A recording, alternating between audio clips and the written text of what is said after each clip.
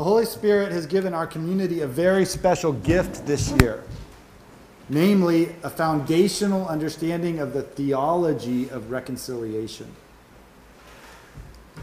We have a biblically based understanding now of reconciliation and a definition that we've created that we're working with that I want to revisit. We've touched this each time we've gathered. So, reconciliation, a series of actions that does three things. Removes hostility in a relationship. Number two, repairs the damage that hostility caused. And number three, restores God-intended unity. So if you remember the first teaching back in January, Amy talked about unity. She began with the goal. This is the goal of reconciliation, is unity. We also talked about hostility, that hostility was the problem, which is actually interesting because there's a lot of other things you could think of that are important to address in reconciliation. But the core problem is hostility, anger, contempt, things like that. Then we went into a series in the early summer focusing on this idea of interrelationships. What are the relationships that hostility develops in? And we identified three arenas of hostility, which of course then become the arenas of reconciliation. Anybody remember what those three are? God, marriages, and other people. Man to God, very good. If I had a little candy, I'd throw it your way. Reward the class. God and man, man and wife, brother to brother. Exactly. And then we expanded brother to brother to say, brother to brother is more than just individual, me and Philip, or Lynn and Bree. It also involves groups and cultures and races and denominations. Those are in the brother to brother arena, and that's shown in Ephesians 2. So that's where we've been. Today we're going to look at, let's see if I can focus on this part which we haven't touched yet, a series of actions. What are the actions? That's the goal today.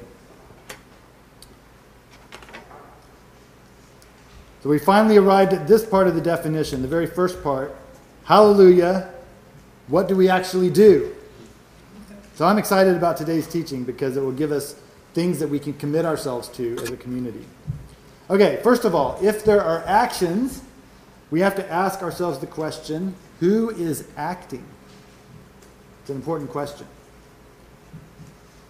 We have seen in the year that we've been in this place, which, by the way, today marks exactly 1 year, which is kind of cool. I don't know if y'all remember, but August 15th, Friday, August 15th, was the first Friday night prayer meeting. We had air conditioning, kind of.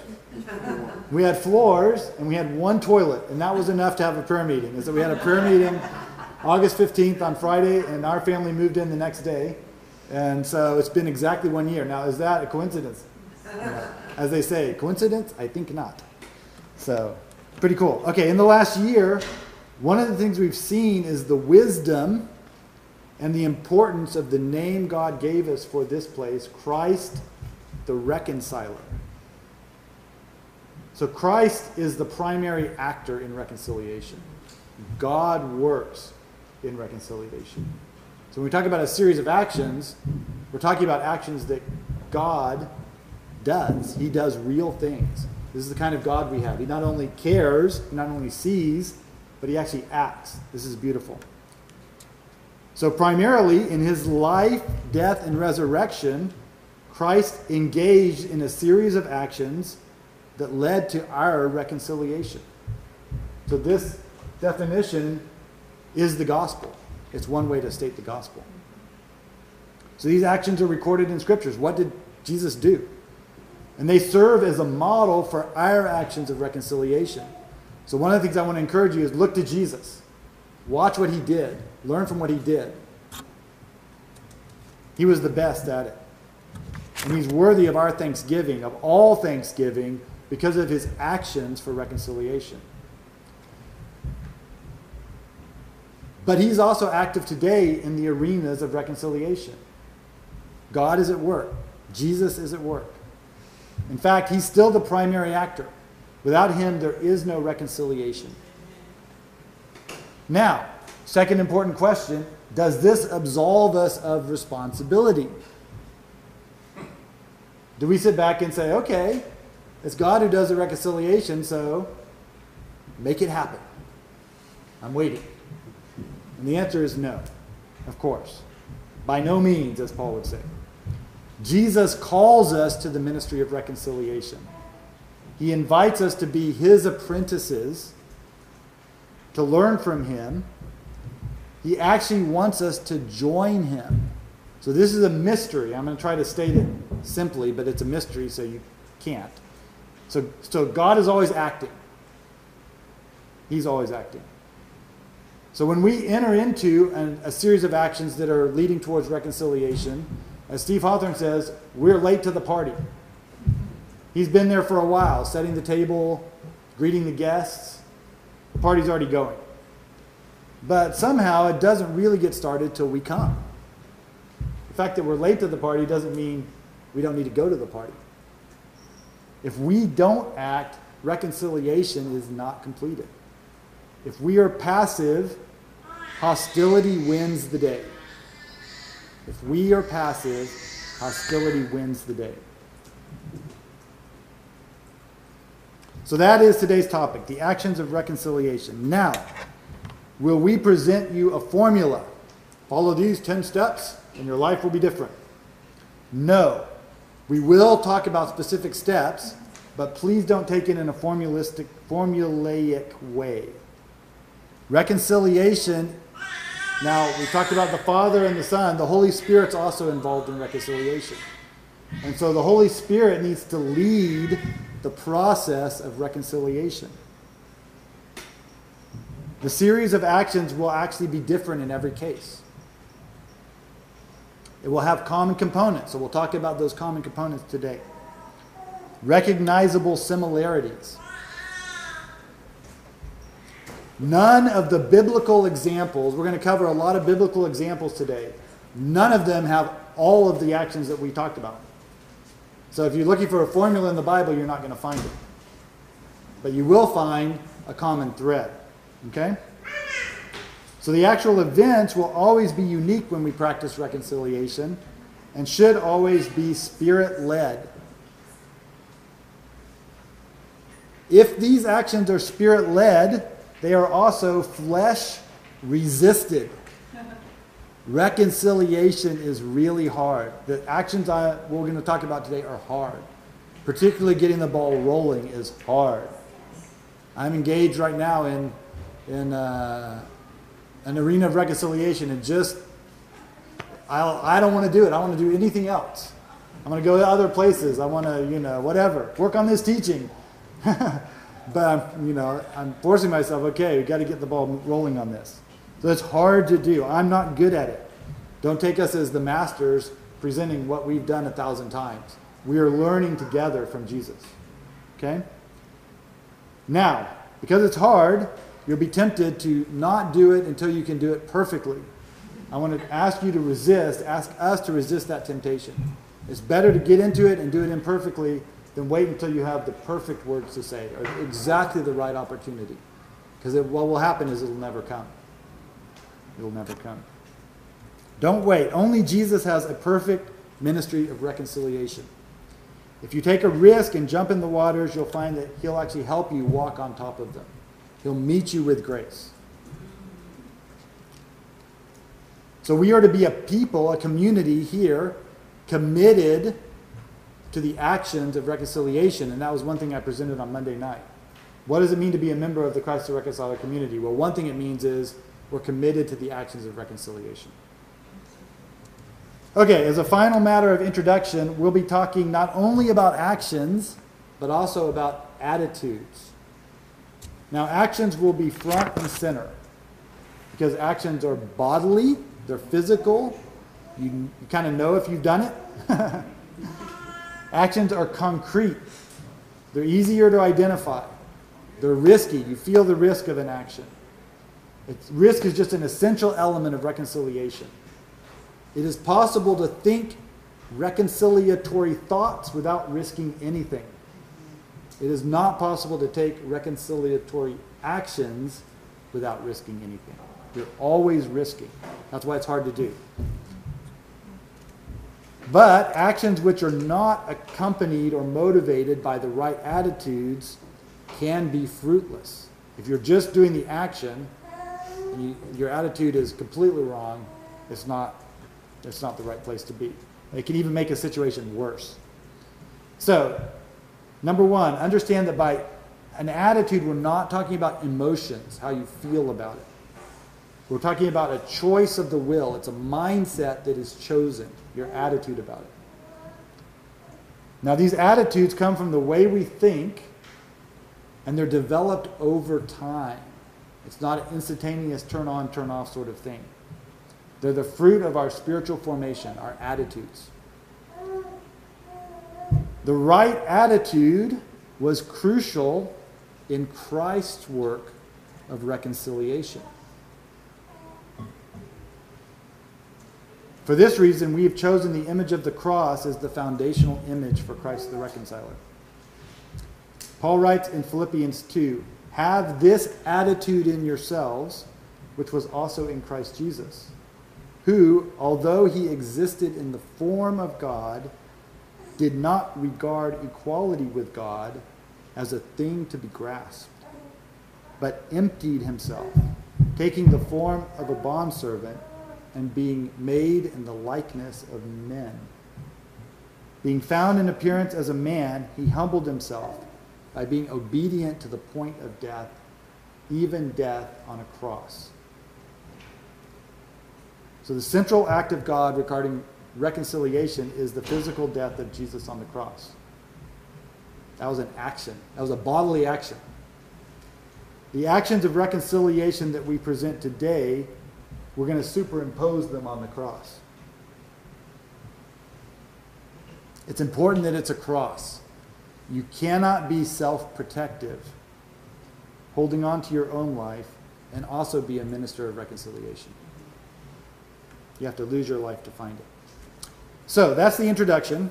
Now I have some handouts that have the picture of the cross that you can write on. Who likes to write as they go? Because I have blank ones. And then who likes to be given the answer before they take the test? Because I have some that already have them on it. Okay, so Mark, hand out to anyone.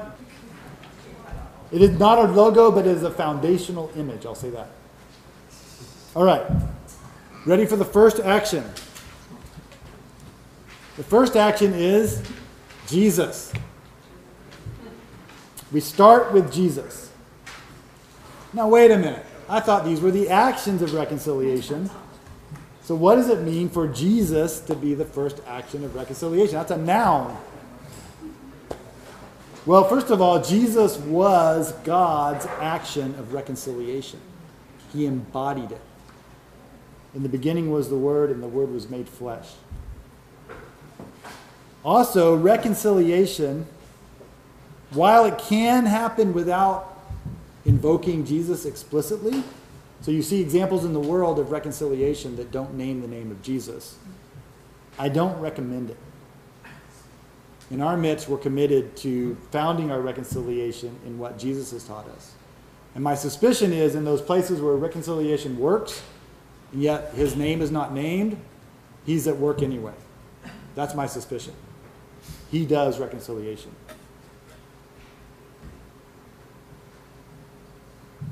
How do you perform the Jesus action as you consider areas where you are being called as a reconciler? So it can be very simple. It can also be very complex. Let me give you an example of simple. Say a prayer before you begin the process of reconciliation. Invite Christ the reconciler to be present, to be active, to be leading, to be guiding. As George Miley says in his teaching on reconciliation, we invite Jesus into our midst. Now, here's a more complex version of the same thing. Devote yourself to become an apprentice of reconciliation. Jesus is the master reconciler. Nobody knows how to do it like him. So you can learn from him all of your life, becoming more and more like him and increasingly able to join him in reconciliation. So George Miley, after saying, we invite Jesus to be in our midst, says, we submit to him and study his teaching. He spoke the most reliable information ever about how life can be lived successfully. Only he can heal the deep, far-reaching wounds of history. Let's look at a biblical example of this action of reconciliation. So I need a reader. Read. Jacob sent messengers ahead of him to his brother Esau. They said, "We went to your brother Esau, and now he is coming to meet you, and 400 men are with him." In great fear and distress, Jacob divided the people who were with him into two groups. If Esau comes and attacks one group, the group that is left may escape. Then Jacob prayed, "You have said, I will surely make you prosper and will make your descendants like the sand of the sea, which cannot be counted." So Jacob was left alone, and a man wrestled with him till daybreak. When the man saw that he could not overpower him, Jacob, he touched the socket of Jacob's hip, so that his hip was wrenched as he wrestled with the man. Then the man said, "Let me go, for it is daybreak." But Jacob replied, "I will not let you go unless you bless me." The man asked him, "What is your name?" "Jacob," he answered. Then the man said, "Your name will no longer be Jacob, but Israel, because you have struggled with God and with humans and have overcome."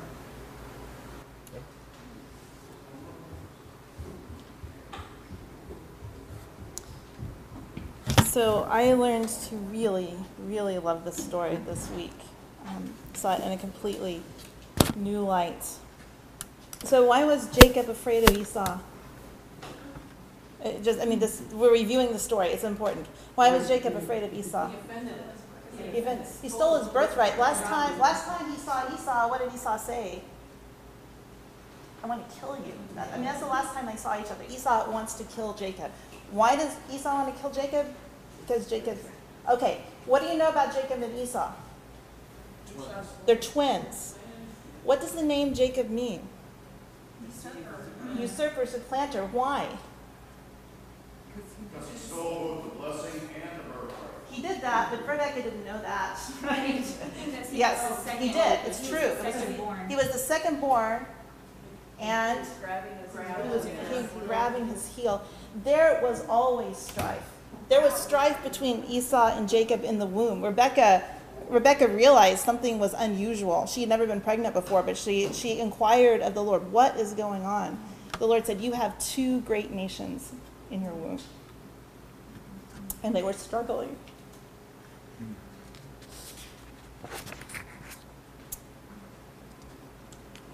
So Jacob runs away from Esau. He lives with Laban for many years, probably a couple of decades, about 20 years probably. And he becomes rich, he has wives, he has children, and then he has hostility with Laban. It's not comfortable to live there anymore. And in his uncomfortableness, the Lord comes to him and says, go back home. But Jacob's afraid. And so this is why he's afraid. He's going back home, and he hears reports Esau's coming with 400 men. This makes him nervous. So he breaks up his family, thinking, okay, well, some of them can survive if I break them up and they can run. And then he wrestles with God. And he wrestles with this angel of the Lord. I'm not going to suggest anything about this angel of the Lord. He has an encounter with an angel of the Lord. And what does he say? He wrestles all night before he meets Esau. And what does he say to the angel? I'm not going to let go until you bless me. And how? What is the blessing he receives? A new name. Now, interesting. What was his old name? Yeah. What's his new name? one who strives with God. He went from one who strives with man to one who strives with God. It's his new name. It's his new name. He has an identity given by God. He has an identity in relationship with God. His identity is not in relationship with Esau anymore. His identity is in relationship with God. And what happens? Well, it's just thing that Thomas said, God's been at work in Esau too. Esau is now a rich man. He's rich like Isaac. He's rich like Jacob. Something's been going on with Esau. Jacob doesn't know this. But Jacob's had this encounter with the Lord. He knows he has an identity with God. And what happens when they meet? Oh, sorry. It's a long passage. We didn't write it all down. Jacob goes before him. He prostrates himself 7 times. And then then Esau ran to meet him and embraced him.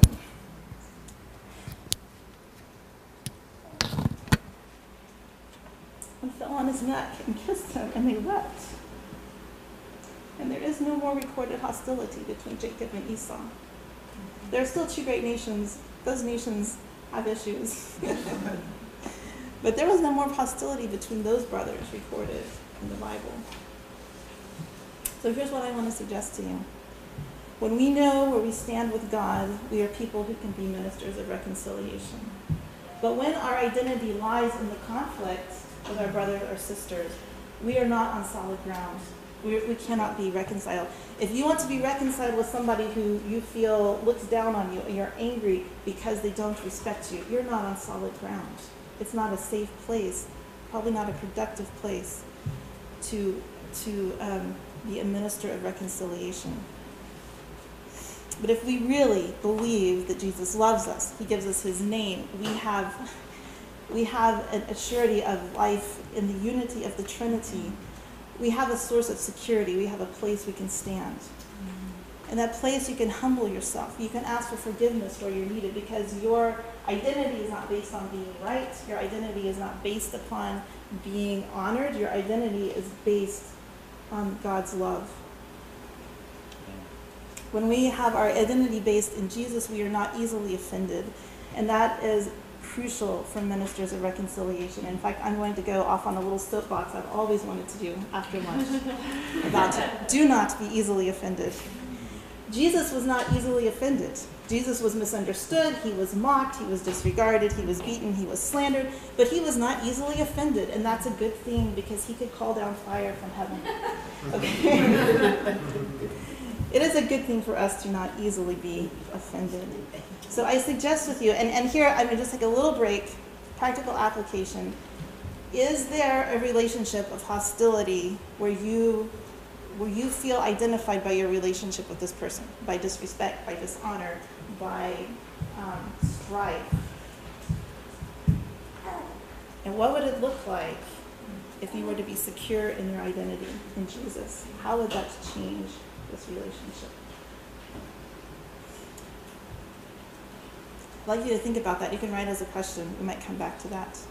And then, if you really don't know what it's like to be secure in the love of God, I suggest you spend time with Rose Watson.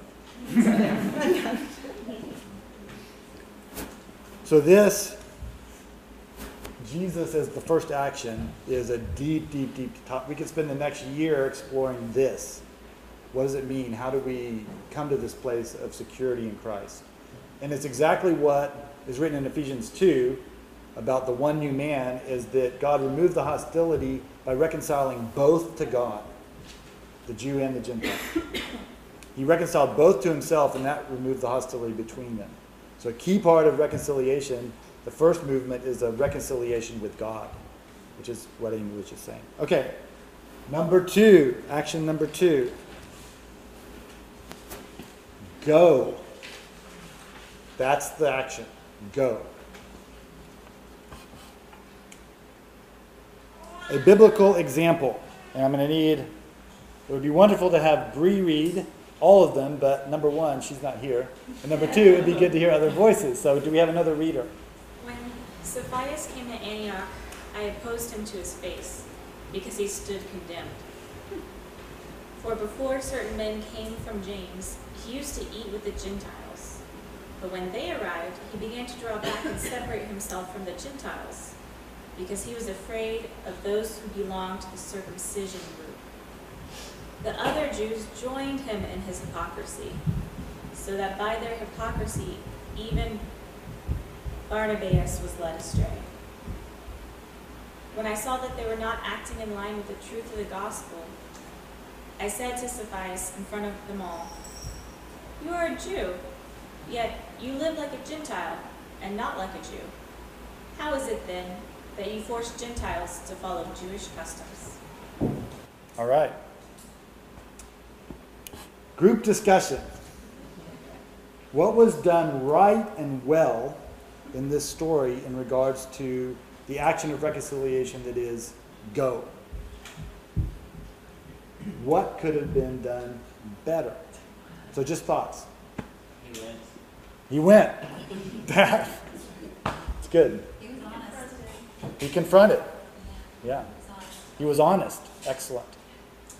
It was in front of everyone. It was in front of everything. Is this a good or a bad or That both? is the needs improvement. Needs improvement. That is not okay. Needs improvement. So we're not going to do a lab of reconciliation here in front of everyone. Mark, let's go at it. That's right. In fact, Jesus, Paul is missing Jesus' words here, right? It says, if you have an offense or someone has committed a sin against you, a fellow disciple has committed a sin against you, go to them in private and confront them. Matthew 18:15. What other things? Anything else jumped out at you in terms of this passage? Good examples of going, bad examples. Yes? He asked a question He asked a question. rather than making a charge. Oops, sorry. Yes. How is it then? I mean, it's a pointed question. But it still calls for a response. Yeah, that's excellent. Yes, He Lynn. used the gospel as a standard to compare behavior to. Mm-hmm. Anything else? I think what stands out to me is Paul knowing, he's speaking to Peter, who was with Jesus all this time, so I mean, that's a big deal. Well, Peter was the one who first received the vision, take and Yes, eat. yes. Yeah. So that, I'm thinking how, as Amy was just talking about who we are, being secure in who we are. And Paul was definitely secure in who he was. Being able, to go to Peter and confront Peter in that Yeah. way, I think, is a good example of Yeah. us needing to be secure. Yeah. Well, and it's interesting because, Paul did confront Peter, but he never suggested anywhere that you should step down. Yeah. Yeah. Yeah. No. In fact, this is a matter for discussion, I'm sure, but I heard one time that, okay, I'll say this is just in maybe evangelical free church leadership model. The more authority a leader has, if he's the authority of 20 or the authority of 5,000, if there needs to be a correction, it needs to happen before the whole group. In other words, it could be done one-on-one, but it eventually has Right. to incorporate all those who follow in that authority. So in this sense, Peter may have realized that, or Paul may Paul. have realized that Peter can take it, and those listening need it. Yeah. Well, it's all of them that were doing it, right? The other Jews joined in. So, but I think a better model would have been for, and who knows, it might have been that this actually, Paul did go to Peter privately and wasn't well received, and so he took it public. We don't know. But I think in general, the best approach, even in that model, which I think is a good one, is you go in private, and once the person is willing, oh, okay, I was wrong. Okay, now then you begin to tech, and we'll talk more about this later. What do you do at that point? Okay? Good. Go. So a few points about going. One is, as we've talked about earlier, it doesn't matter whether you're the committer of the offense or the committee of the offense. Either way, Jesus says go. Matthew 5, Matthew 18. So there's no, it doesn't, if you've been wrong, go. If you know you've wronged someone, go. Either way, you go. Okay? Now, do you go and go and go and go and go and go and go like the Energizer Bunny? No, we have a responsibility to pursue reconciliation. We only take action insofar as it lies with us. We're not going to contravene another person's will. So we go as far as we can. Another thing I love about go is it involves relocation of your body. Or at least a phone call or an email or something, right? But it involves relocating myself into the proximity of a person who holds hostility towards me. That's not natural. You don't usually go into a place where you're entering into something that's hostilely directed towards you. It's supernatural. Reconciliation is supernatural. We can take courage, great courage, and never have an excuse not to go when we consider the incarnation. Jesus went into an arena of hostility towards him and his Father. It didn't stop him. Amy, do you want to share some thoughts? So an attitude which enables us to go, and I think these are attitudes that fuel pretty much all of them, are humility and courage. We have to be humble people, we have to be courageous people. And in this story, I'd like to point out, Paul had an important correction to make.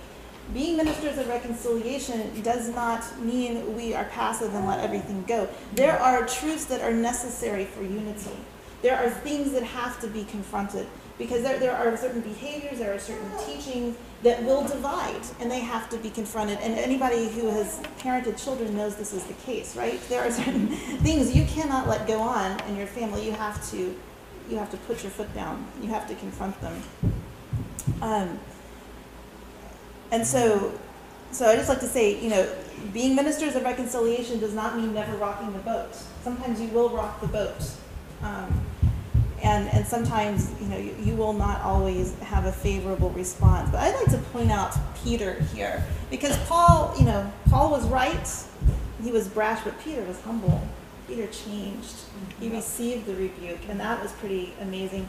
And so not only do we have to be people who go, we have to be people who receive. Yeah. And I will tell you the truth, there are times that I quake in my boots when I see people walking towards me. Or when the phone rings, like, oh no, I do not want to talk to this person. And so going is actually receiving. But she takes my call anyway. Yeah. And then, so going can also be receiving. It's an act of humility, it's an act of courage. And so now here's the disclaimer. There can be situations that are too volatile to address in person. There are situations that are violent, and family. There are situations that are abusive, and it's not smart. Don't take this teaching or Jesus' words as an excuse to put you or yourself or your family in harm's way. Be smart. Be wise. Seek the Holy Spirit. There are other ways to go. You can, there are phone calls, emails, letters that you can always test the door, and you can look for openings. You can offer an opening. You can always offer openings. But going does not mean, as Thomas said, it does not mean violating someone else's will. It means being willing to have a conversation. And you can communicate that willingness in other ways. So that's just my disclaimer. Even Jesus stands at the door and knocks. He does not break down the door, right? So, okay, that's it. Yes, Dory. I was just going to say, along with what you said, Amy, there are times when there's either danger, or the person that we're going to appears to us to be irrational when this topic comes up. And another thing that is not only whether or not we go, those are the kind of situations where we don't go along. Good. For two reasons. One is safety. The other one is we might need a third-party witness to verify what was said. Good. So go in private does not always mean go alone. Yeah. That's good. Thank you, Dory. All right. So we've got And it's good to not go until you've got that grounding in the identity in Jesus rather than in the conflict. Third action. We're cheating. We've got 3. Listen, lament, repent. Listen, lament, repent. Now, why did we put 3 actions all at the same level, so to speak? The reason is because the next action could be any one of these 3. When you go, what do you do? Or when you're receiving, what do you do? Well, it could be any one of these. In different situations, different ones of these are appropriate to lead with. Okay? So let's begin with listen. Whose responsibility is it to listen? So we've got an offended party and offender. They're together now. Whose responsibility is it to listen? Both. Both. Yeah, that's right. And it can be hard for both. For either one to listen. What are some techniques of good listening? This is an experienced group. What are some things that are helpful when you, because listening can be hard, especially in an emotionally charged situation. What are some things to just hold on to in terms of what you do when you listen? Repeat back what you heard the other one say. Repeat back what you heard the other one say. How was that?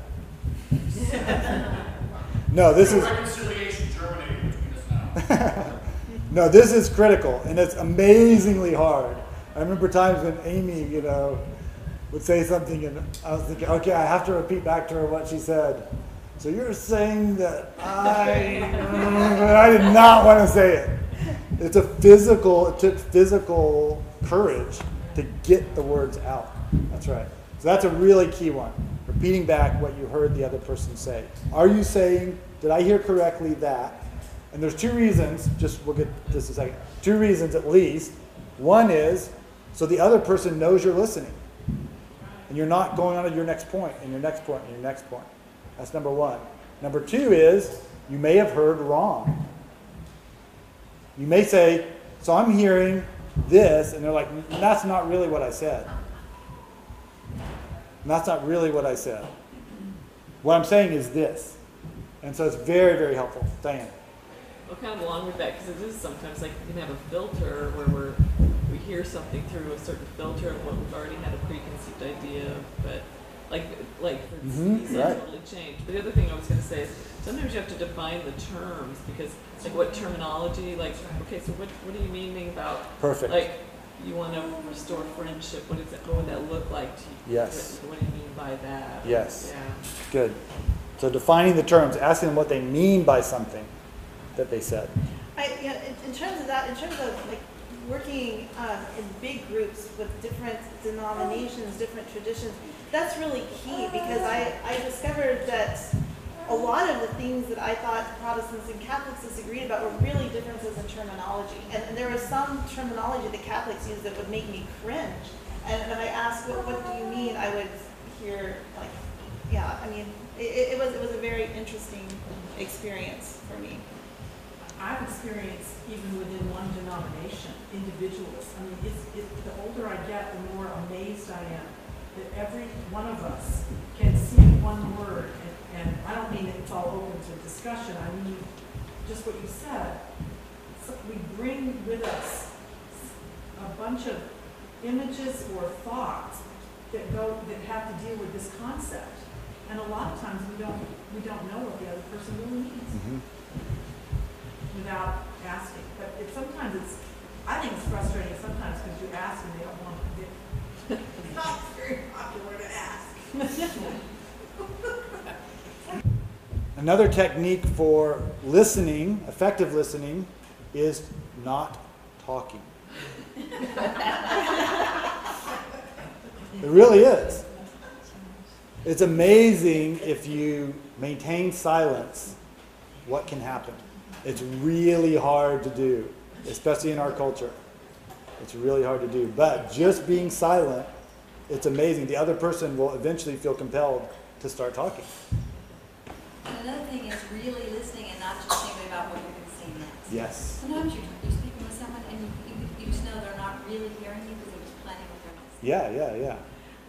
So this book by Brian Cox, who's an Episcopal priest that I met at the TJC2 conference in Dallas, he works on a very high level of reconciliation, as in Palestinian Jew type reconciliation.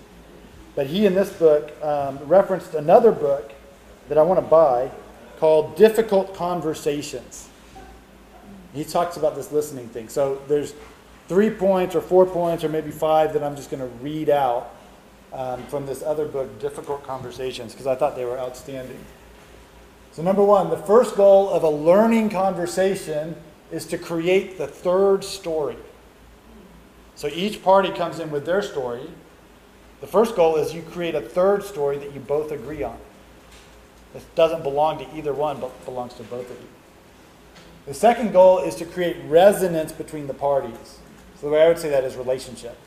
You know, if you're engaged in a conversation, you're building up the relationship, you're creating trust. The third goal, I love this one, is it allows identity quakes to occur when the parties hear themselves or their motives described in unflattering terms. A fourth goal is to allow the parties to consider the effect of their past actions on each other. And the fifth goal, this is actually maybe surprising to some of you, is it enables the parties to surface antagonism, vent anger and mistrust, so as to move beyond victimhood to volition, to be able to act in a willing way. Isn't that good? Yeah. So I want to get this book and put it in our library. We have a whole section in our library that's about reconciliation. All right, we're doing good. Now, oh, well, listen, we haven't hit the scripture yet. We need a reader. Sam, go.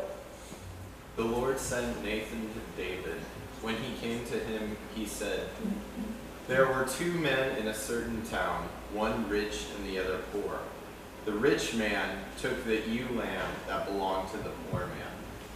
David burned with anger against the man and said to Nathan, 'As surely as the Lord lives, the man who did this must die. He must pay for that lamb 4 times over, because he did such a thing and had no pity.' Then Nathan said to David, 'You are the man. This is what the Lord, the God of Israel, says.' Then David said to Nathan, 'I have sinned against the Lord.'" Identity quake. Yes.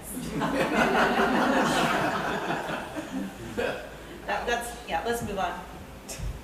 I will just say, once again, that takes courage. I have had an identity quake before, and it was both deeply disturbing and wonderfully joyful. So, there you go. All right. Listen, lament. The key question for lament is, what has been lost? That's the key question for lament. This means lament requires memory. Rather than hiding from painful memories, you are choosing to bring them up and look at them directly, face to face. Lament also requires emotion. What if you don't feel the emotions? This is my problem. Well, one way is to spend time reflecting on that question. What has been lost? For me, it helps to imagine, for instance, what the relationship might have looked like if the offense had never occurred. Where would we be now as opposed to where we are? And the contrast for me awakens some emotion of, that's difficult. What would the marriage have been like without the hostility? What would the church have been like without the divisions? You can also ask Jesus for his feelings about the lost. Jesus is a Jew. Jews are very good at lament. They wrote a whole book on it. It's called Lamentations. Lament is oftentimes the best action after go. Not listen or not confront, but lament. Why is this? Because it's non-threatening. It actually honors the other person to come to them grieving about the loss in the relationship. As long as you don't do it in a manipulative way. And where repentance is not yet possible, we saw David repent immediately. Where it's not yet possible, lamenting together is a huge step forward. It's kind of like the third story. You're not only creating the third story, you're then grieving together about the third story.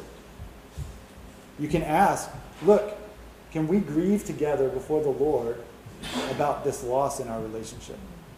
That's a powerful question to ask. All right, so we're doing another book here, Reconciling All Things, right? Right, Michael? Right. Hallelujah. Great book. There's a chapter on here that the title is The Discipline of Lament. It's worth buying this book just for that chapter.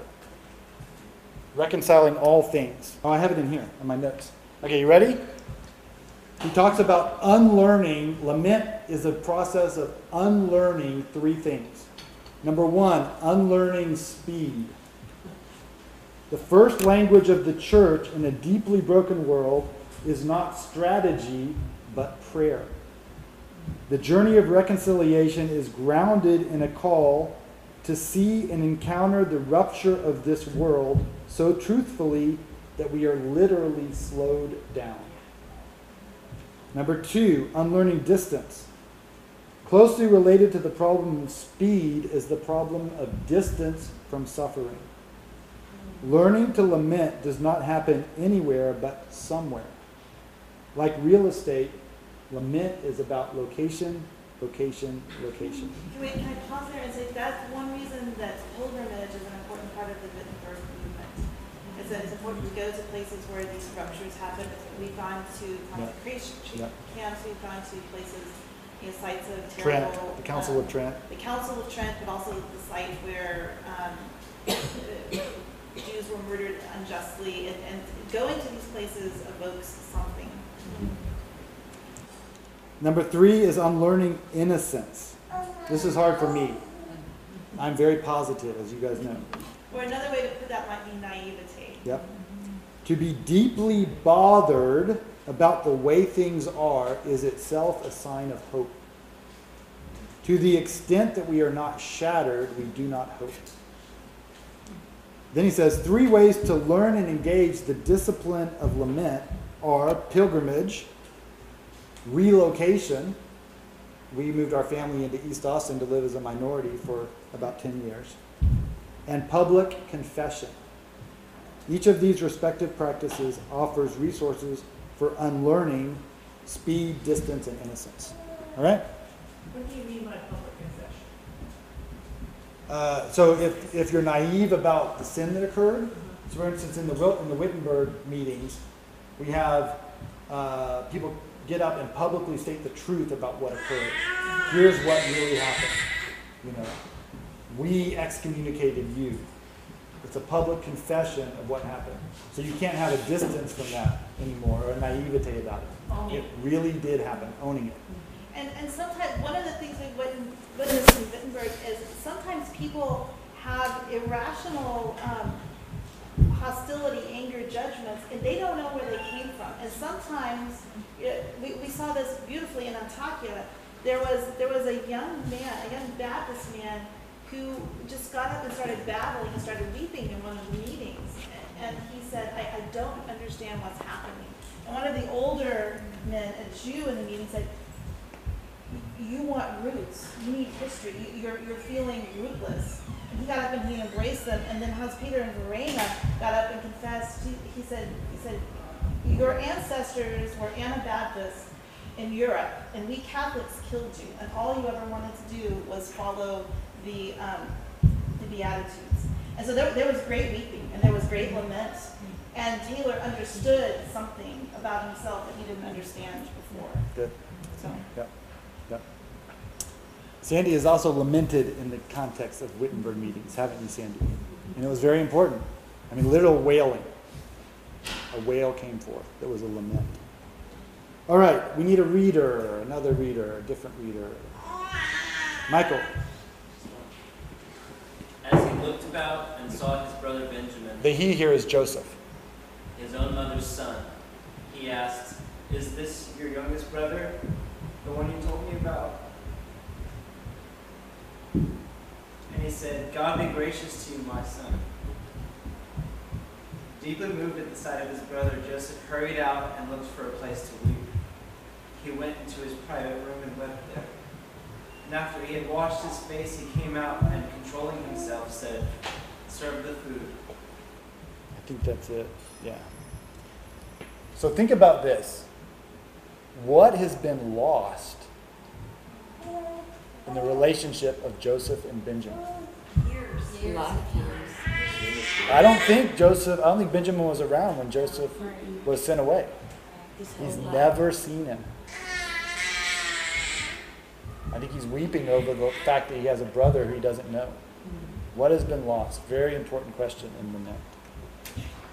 Okay, the last of the three across is repent. Listen, lament, repent. And you'll notice, by the way, we're not being real descriptive in terms of who these belong to. The person who's offended or the person who's offended. Because repentance, for example, might be appropriate for both. Repentance involves confessing the truth. So we've talked a little bit about that. Repentance involves apology, and it's important to make apology. But it's more, repentance, as we all know, is more than just words. It's more than just confession and apology. As important and powerful as they are, repentance is also a turning around. It's a turning around. To repent, to turn around. So another reader, Sandy, can you read this? Your slave is in your hands, Abram said. Do with her whatever you think best. Then Sarai mistreated Hagar, so she fled from her. The angel of the Lord found Hagar near a spring in the desert. It was the spring that is beside the road to Shur. And he said, Hagar, slave of Sarai, where have you come from and where are you going? I'm running away from my mistress Sarai, she answered. And the angel of the Lord told her, go back to your mistress and submit to her. So Hagar bore Abram a son, and Abram gave the name Ishmael to the son she had born. Abram was 86 years old when Hagar bore him Ishmael. So where's the act of repentance? We looked at this story in detail in the last teaching, and it's a very, very rich story. Where's the act of repentance? She went back and submitted. She was offended and she was out of there. And the Lord said, no, go back. I will say for Hagar, repentance was a bodily action. She actually walked back. And I think bodily actions are helpful for us in the place of repentance. So, for example, just getting the words out, I'm sorry. How many of you have tried to say that and found that the words are really hard to say? Like physically to say, I'm sorry, to the person is really difficult. And it takes strength. And like, you have to choke it out. That's a physical action. But while you're involved in this, your body posture is also important. What's your body language? What's your body language towards God in your repentance towards Him? Here's a picture from the Wittenberg meetings that shows some very good body language for repentance. Just down on the ground, sorrow. And in fact, it's interesting, you can't see it because I took this picture, my iPhone panorama, but I was having trouble connecting with the repentance at this point. And so I thought, okay, who knows, well about repentance? Well, as I said earlier, the Jews are very good at lament, repentance. And so I said, I'm going to rend my shirt as an act of repentance. And it actually was tremendously helpful to my heart to take my shirt, which was one of my favorite shirts. I'm still sad about that shirt I can't wear anymore. But I literally rent it. I rent 3 rips in it. And that physical action unlocked something inside of me that was very, very helpful for the process of repentance. So, Amy, yes? I think you got the end here. Yeah. So I want to go back a little bit to lament, because sometimes our hostility, our sin is against God, and what can we give God? And I think lament is one of the huge things that we can give to God. So when we sin against our brother, there's damage brother to brother, but it also hurts the heart of God. And you know this as parents, if your children are in conflict, it causes you pain as well. Mm-hmm. And so to see them reconciled is great, and still there's a grief that they've caused you. And I feel like that's lament is an act of repentance, where we get in touch with God's feelings, we get in touch with what God has lost, what we have cost. Yeah. That's good. And Sandy, could you just like in 2 minutes describe what happens there? Or if you don't want to, that's fine. But I really felt like it was very significant, because you know we do these trips and prayers of reconciliation. What difference does it make? And here I felt like we really had an answer from God. It touched the heart of God. So you don't have to, Sandy, if you don't want to. I would just like to read what I wrote. Just read what you wrote. I don't want to send it. That's fine. It doesn't need to go into detail. Can you hear me, though? Are these your notes from that moment? No, it's just this little paragraph Okay. that they asked me right. Do you know who Verena is? Do they know who Verena and Hans Peter are? So she's a PhD in history? In history, she's the most active on the ground leader of Wittenberg in Europe. She's the child of a Nazi, brilliant lay woman. Yeah. So she was giving a talk. I remember that Verena was finishing the talk on the state of the Roman Catholic world leading up to Luther's Reformation. Verena is Catholic, by the way. And the state of the church was so heartbreaking to me. I was overcome with sadness at the misrepresentation of God by his people. When Verena sat down, my head slumped to my chest in growing grief. The next thing on the agenda was a worship song. The worship leader stood up and began singing, but there was such a palpable sadness in the room. Some stood and joined in, but not with any real joy that I could feel, and some of us simply couldn't do so. Verena was on her face on the floor. I couldn't lift my head from my chest, so weighed down with sadness was I. I buckled over in my chair and began weeping. I remember that the grief seemed mostly about God and those he wanted to know him. But how could they know him or who he really was? Yet he so wanted to be known. The weeping became wailing and the pain very acute and physically heavy. I could have stopped it, I think, with some real effort, but it felt like the wailing needed to wail until the broken heart of heaven was revealed. It's very, very powerful. A place of lament, and I think also a place of repentance where we get in touch with God's heart. So I'm not going to talk about the attitudes which enable repentance, but those which oppose it. We're funny people, because it was very clear in the situation that when our tender, broken hearts, we were closer to God than we were in that moment if we had been all joyful and pressed ahead with worship. But we have this funny fear that if we come to somebody brokenhearted, lamenting, saying, I was wrong, I have cost you, that somehow things aren't going to work out well, that somehow we won't be rejected. And the funny thing is, it's so contrary. It's a lie. What makes soft hearts in God is the thing that makes soft hearts in people. When we are contrite and humble, it softens hearts. Maybe not all of the time, but we're so afraid of it. There's something in us that is terrified of admitting we were wrong. And the sad case is that I see this in my own 3-year-old daughter, and it's heartbreaking. So the other day she was coming through, and John Patrick saw her take a toy from Corey, and just gently said, John said, Clara, give it back. And I said, yes, Clara, give the toy back. And Clara breaks into tears and said, I didn't do it. I was stretching my arm. And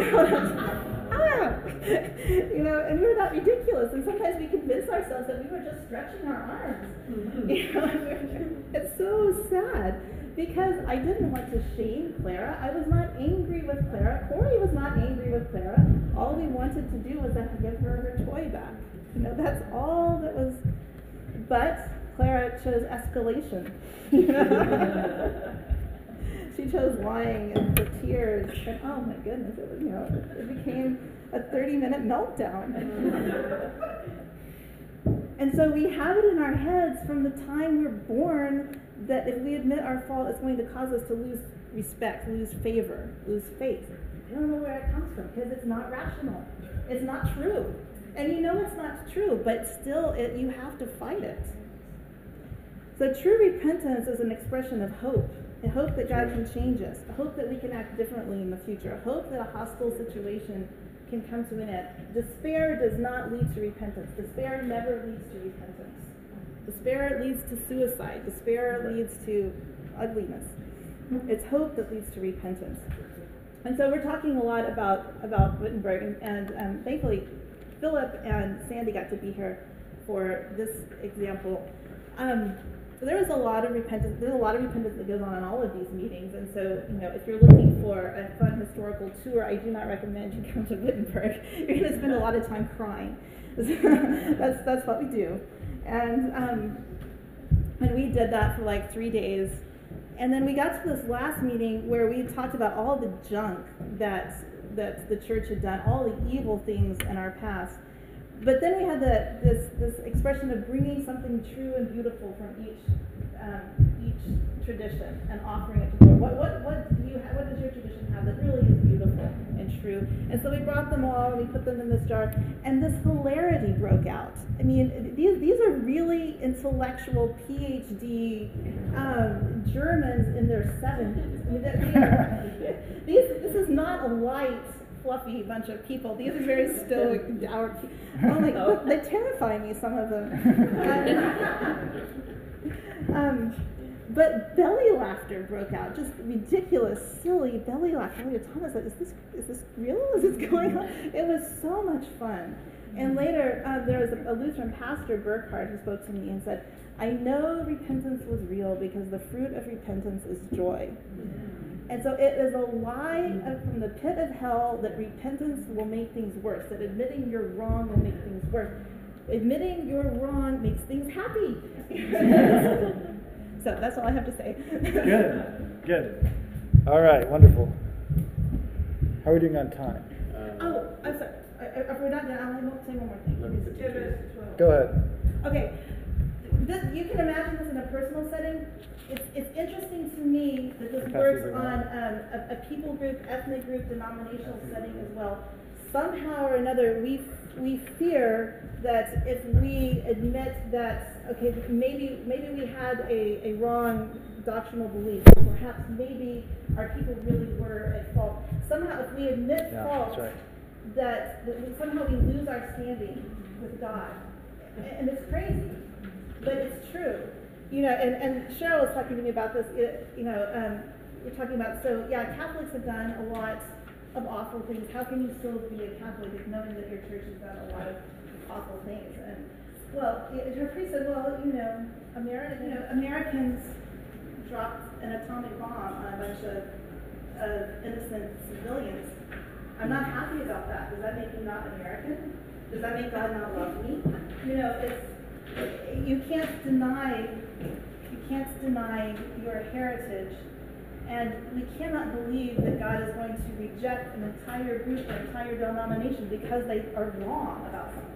So anyway, I'm passionate about this. Yes, Jeff. But they bombed a bunch of innocent people sleeping on a ship. Everybody, war is a terrible thing. I'm not saying that it was a very, very difficult situation. But and they weren't going to stop. Yeah, I'm not saying it was an easy situation. I'm really not. But people can carry all sorts of resentments. I mean, there are things that we did about Native Americans. I didn't do them. But still, Native Americans will have have resentment against me. Japan, there was an article yesterday, Japan did a lot of awful things, a lot of terrible things in the war. And they said, we did a lot of terrible, awful, horrendous things, and we're sorry, but our children shouldn't have to apologize for these things. And so there is repentance that goes, people will hold resentment against another people group because they actually have in fact been injured by something. Whether or not those things were righteous or not, it doesn't matter. But God's love does not cease. God's love did not cease to the people of Israel, even though they offered their children in sacrifice. God's love never ceased for them. God's love will not cease for us if we go wrong. That's all I'm saying. So I'm saying that was one example that somebody named, and it's a difficult situation. But worth lamenting. Worth lamenting.